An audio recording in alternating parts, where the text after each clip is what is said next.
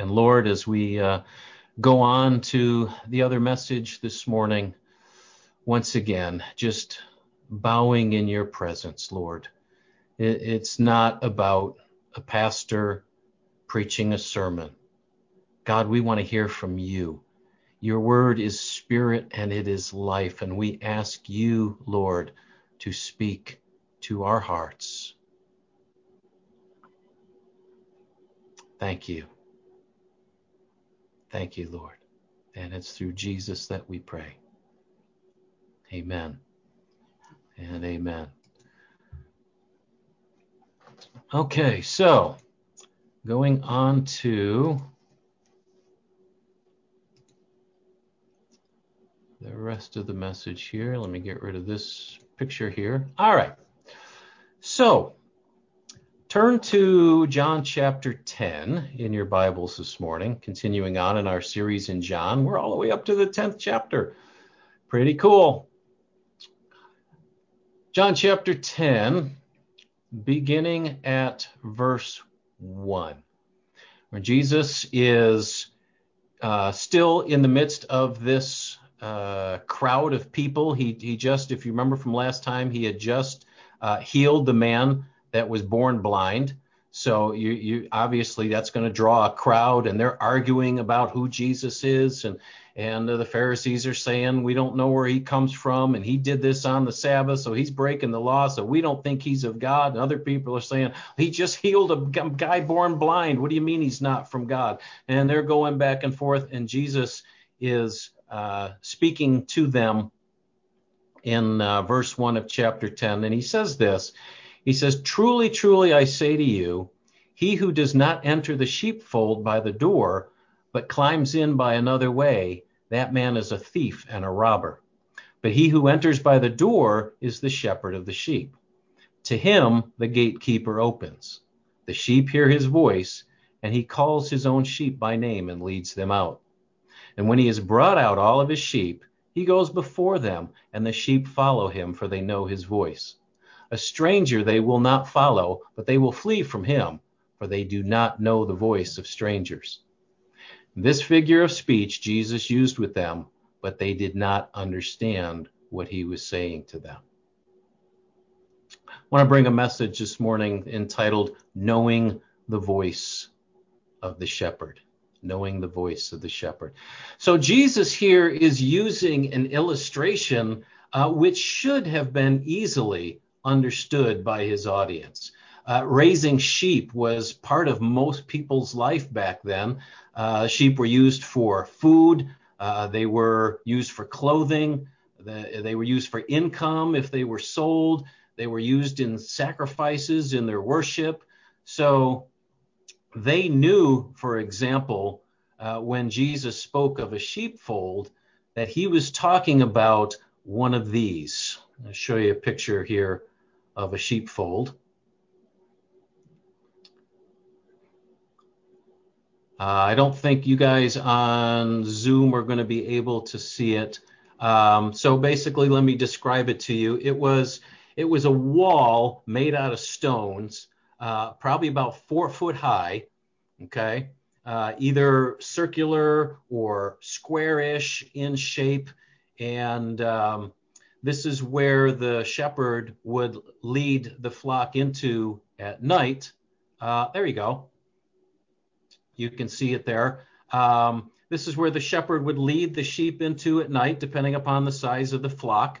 And you notice that this one is kind of circular. Notice that it comes to an opening here that is just as wide for the doorway, right?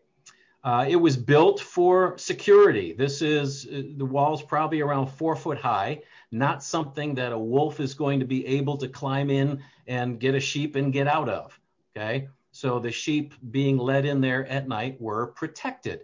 And then you had the gatekeeper who would be on that door, either the shepherd himself or someone that he hired to watch that gate so that no one could get in and harm the sheep, steal the sheep, or do anything like that.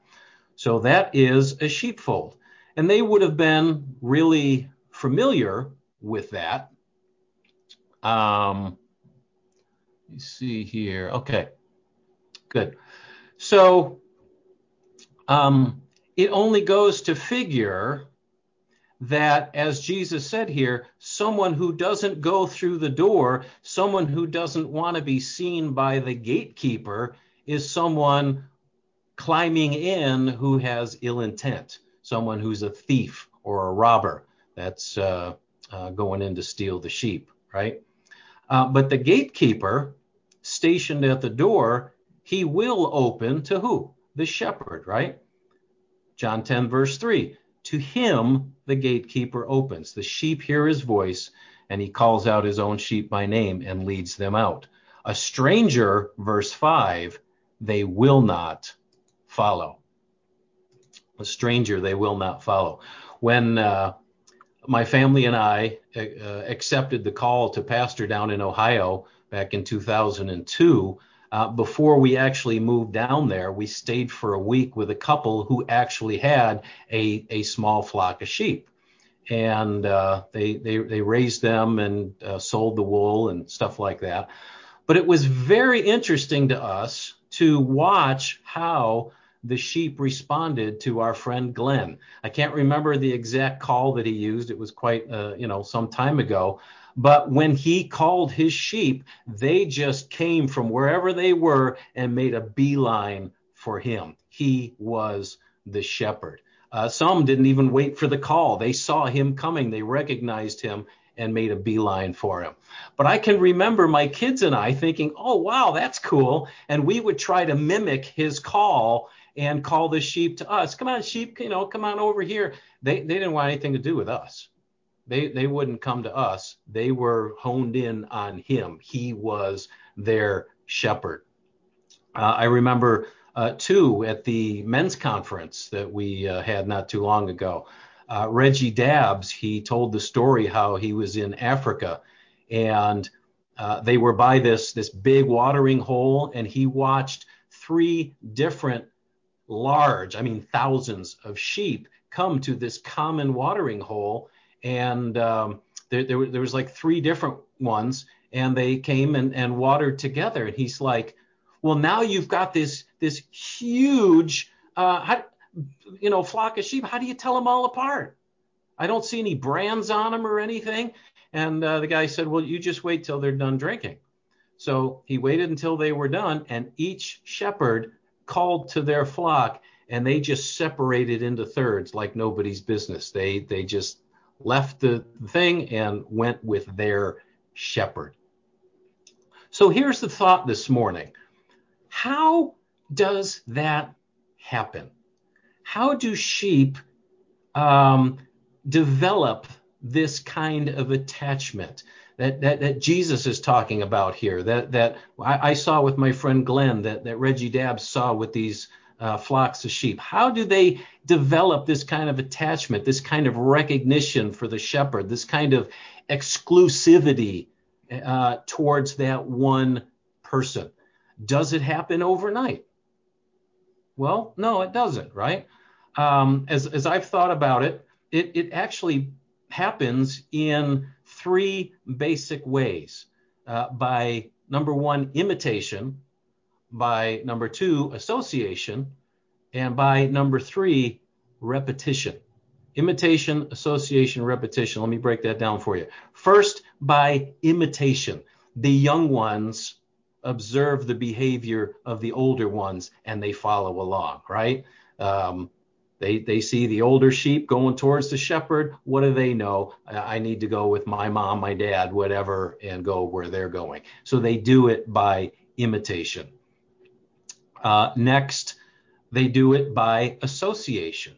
Okay, when they hear this voice and this call, and all of a sudden the farmer is giving them oats, or the farmer is leading them from a pasture that's been picked over and is down to nothing into a lush, green, new, fresh pasture, or he leads them into that sheepfold at night where they feel safe and secure.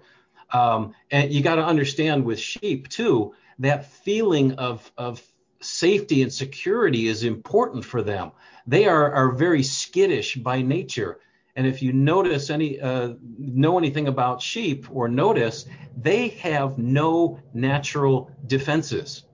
They're one of the few animals that have no defenses. They don't have any armor, they don't have any quills, they don't have any teeth, they don't have any claws, they can't run real fast, they can't run for a long time, they have nothing. So they are very, very dependent on someone else for their safety. So when they associate this shepherd with feelings of safety, they're going to develop this bond of trust with him. They associate him with food. They associate him with safety. They associate him with their well-being, and it develops, this sense of trust and exclusivity. And they associate it with that voice, right? So, number 3, repetition.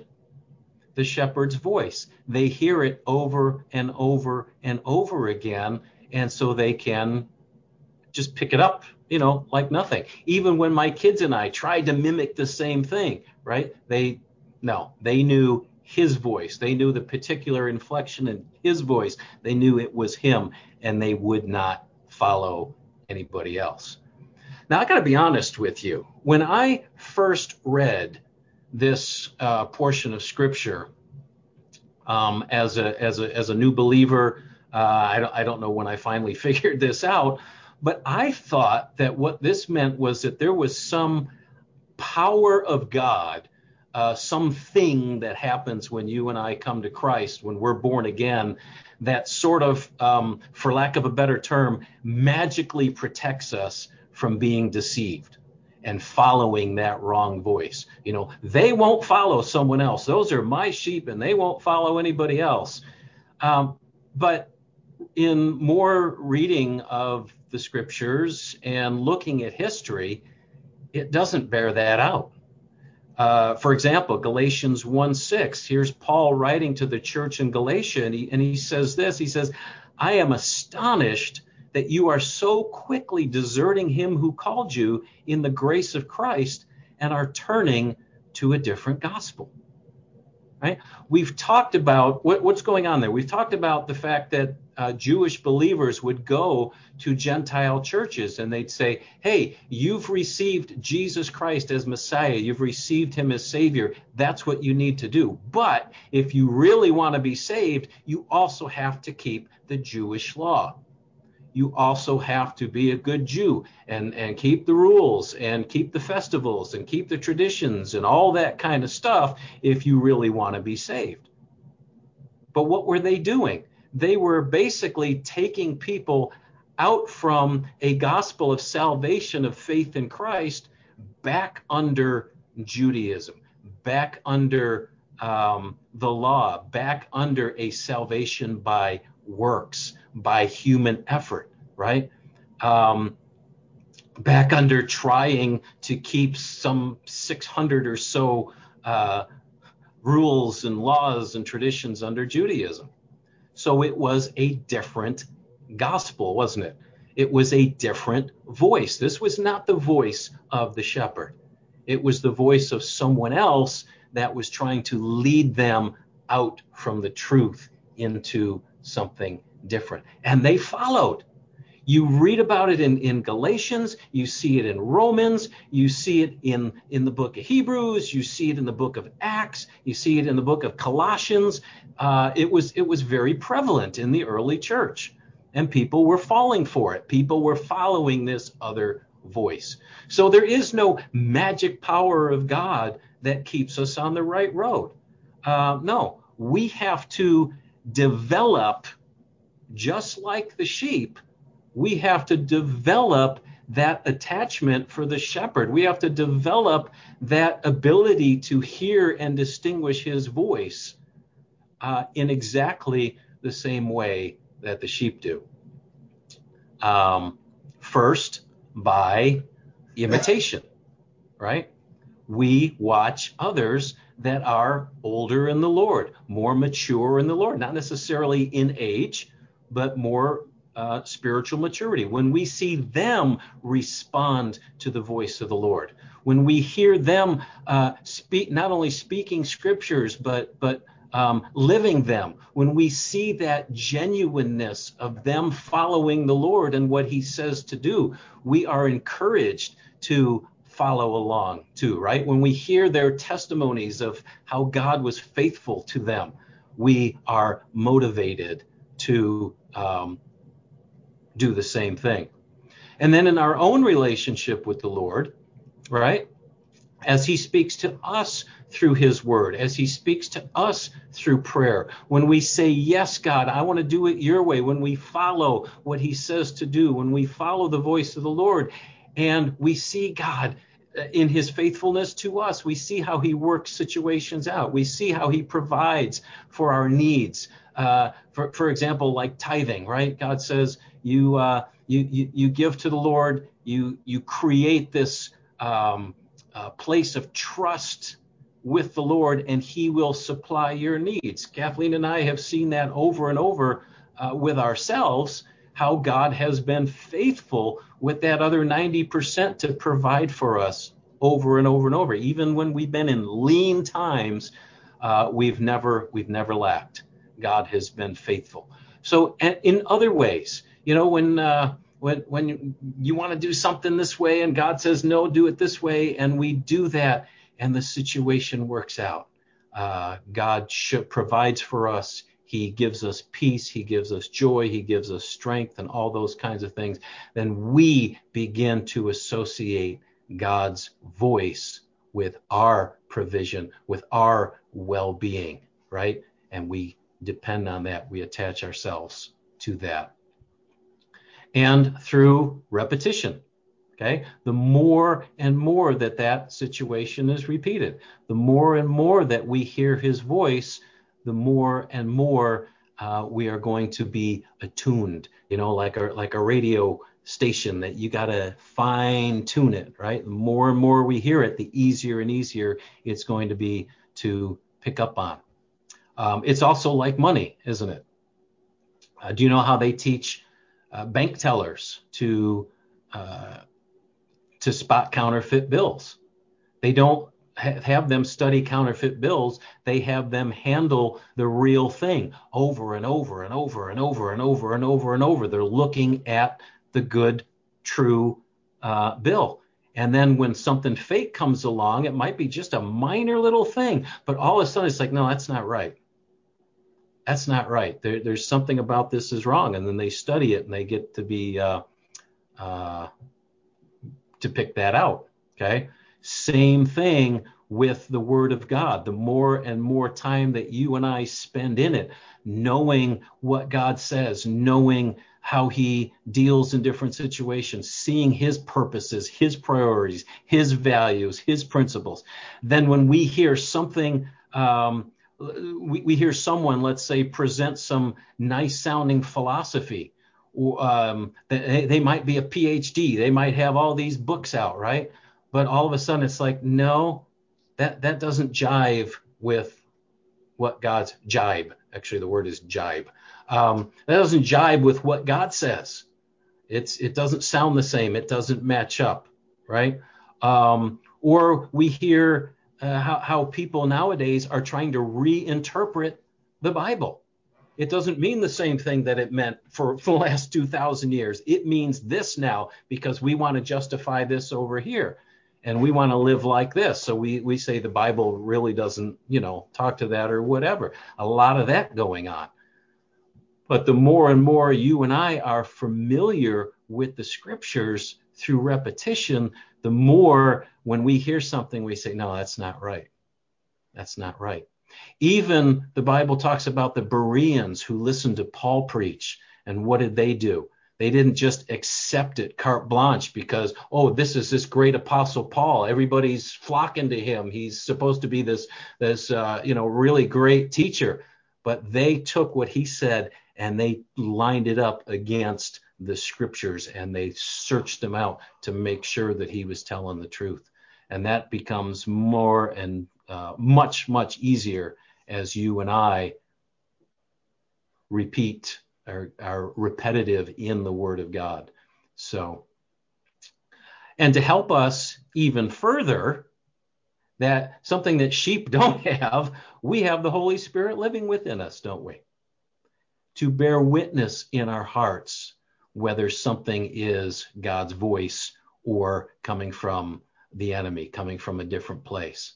But again, that's not just a guarantee. Our sensitivity to that inner voice is something that is developed over time. Now, the Lord is faithful to give us a lot of opportunities to hear that voice and to recognize it even throughout the day, right? Because that same voice that is speaking to me a Bible verse and trying to instruct me there is the same voice that says, Ron, I know what you're thinking that you want to say to that person, but you shouldn't say it because you're going to regret it, right? It's that same voice of the Holy Spirit that is leading me throughout the day. Or that same voice that says, hey, I know you're tired, but why don't you help your wife by doing such and such? Right? That same voice. Or I know you're tired, but I think you ought to call so-and-so because they're going through something and they need encouragement. I know you want to veg in front of the TV, but you really should be doing this now. That same voice comes to us many times throughout the day. And we can soften our heart to that voice, or we can harden our heart. We can say, no, I'm tired. But the more that you and I harden our heart against the voice of the Holy Spirit, it's, I don't know if we have any guitar players there this morning. Joe was with us at the 9 o'clock, but that friction of playing guitar, what does that do? It builds up calluses on the fingers. If you do a lot of work with your hands, you might have calluses that build up because of that constant friction. And you and I, if we harden our hearts against the Holy Spirit, if we say, no, I want to do it my way. No, I want to go this way. No, I want to do this. No, develops a callus around our heart that makes it harder and harder to hear his voice. So throughout the day, God gives us opportunities to soften our hearts, to say, yes, Lord. And so as we do that over and over and over again, we get more and more in tune to hear his voice, even as quiet as it speaks sometimes, right?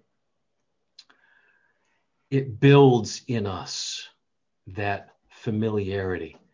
And I want to tell you this too, that familiarity, that closeness, that ability to hear the voice of God isn't just something for pastors or deacons or evangelists or the guy that writes all the books. No, it's available to each and every one of us.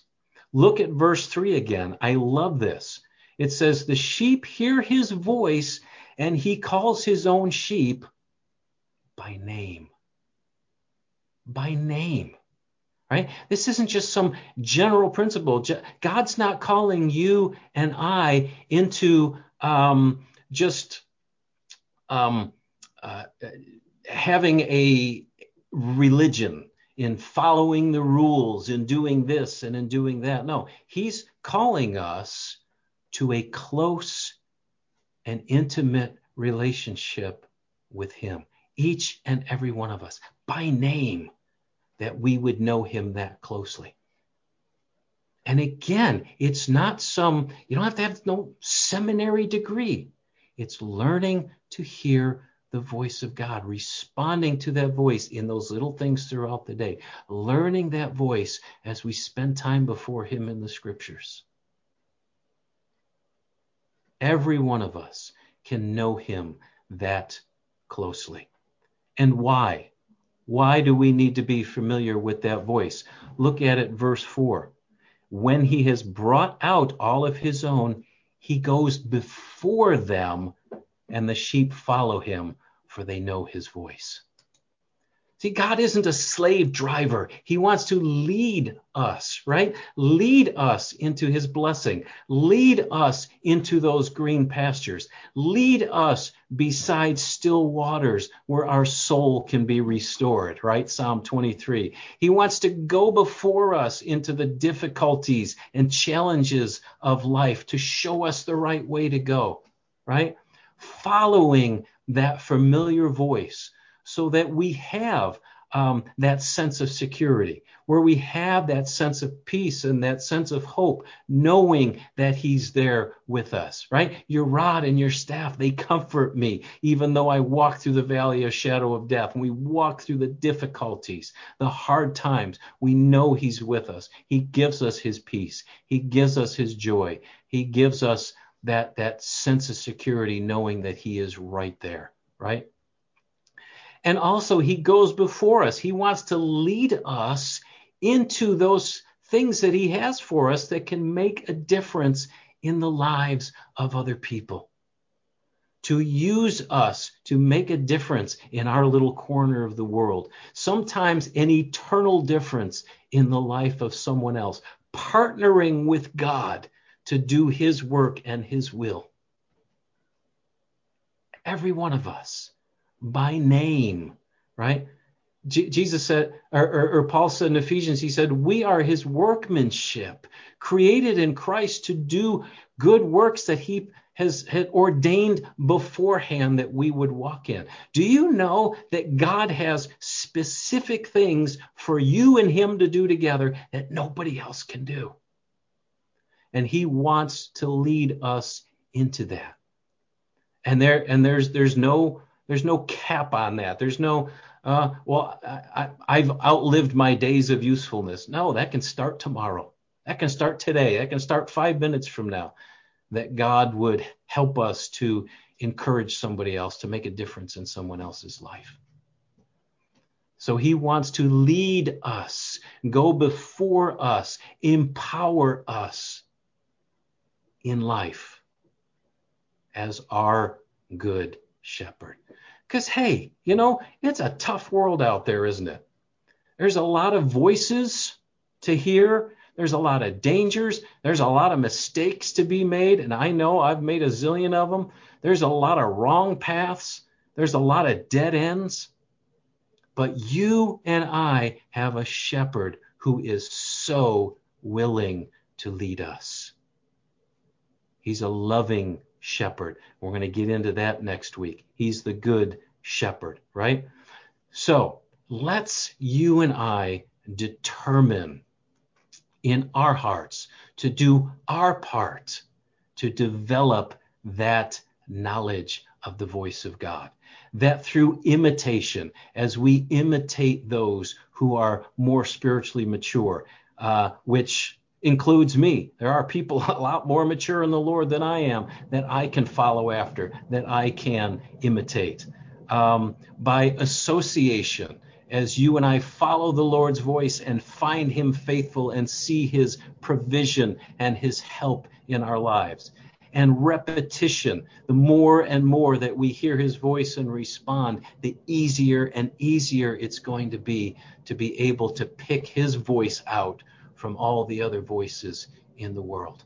But we have to do our part, don't we? We have to put forth the effort to do that. It's not a magic bullet that we get when we get saved, right?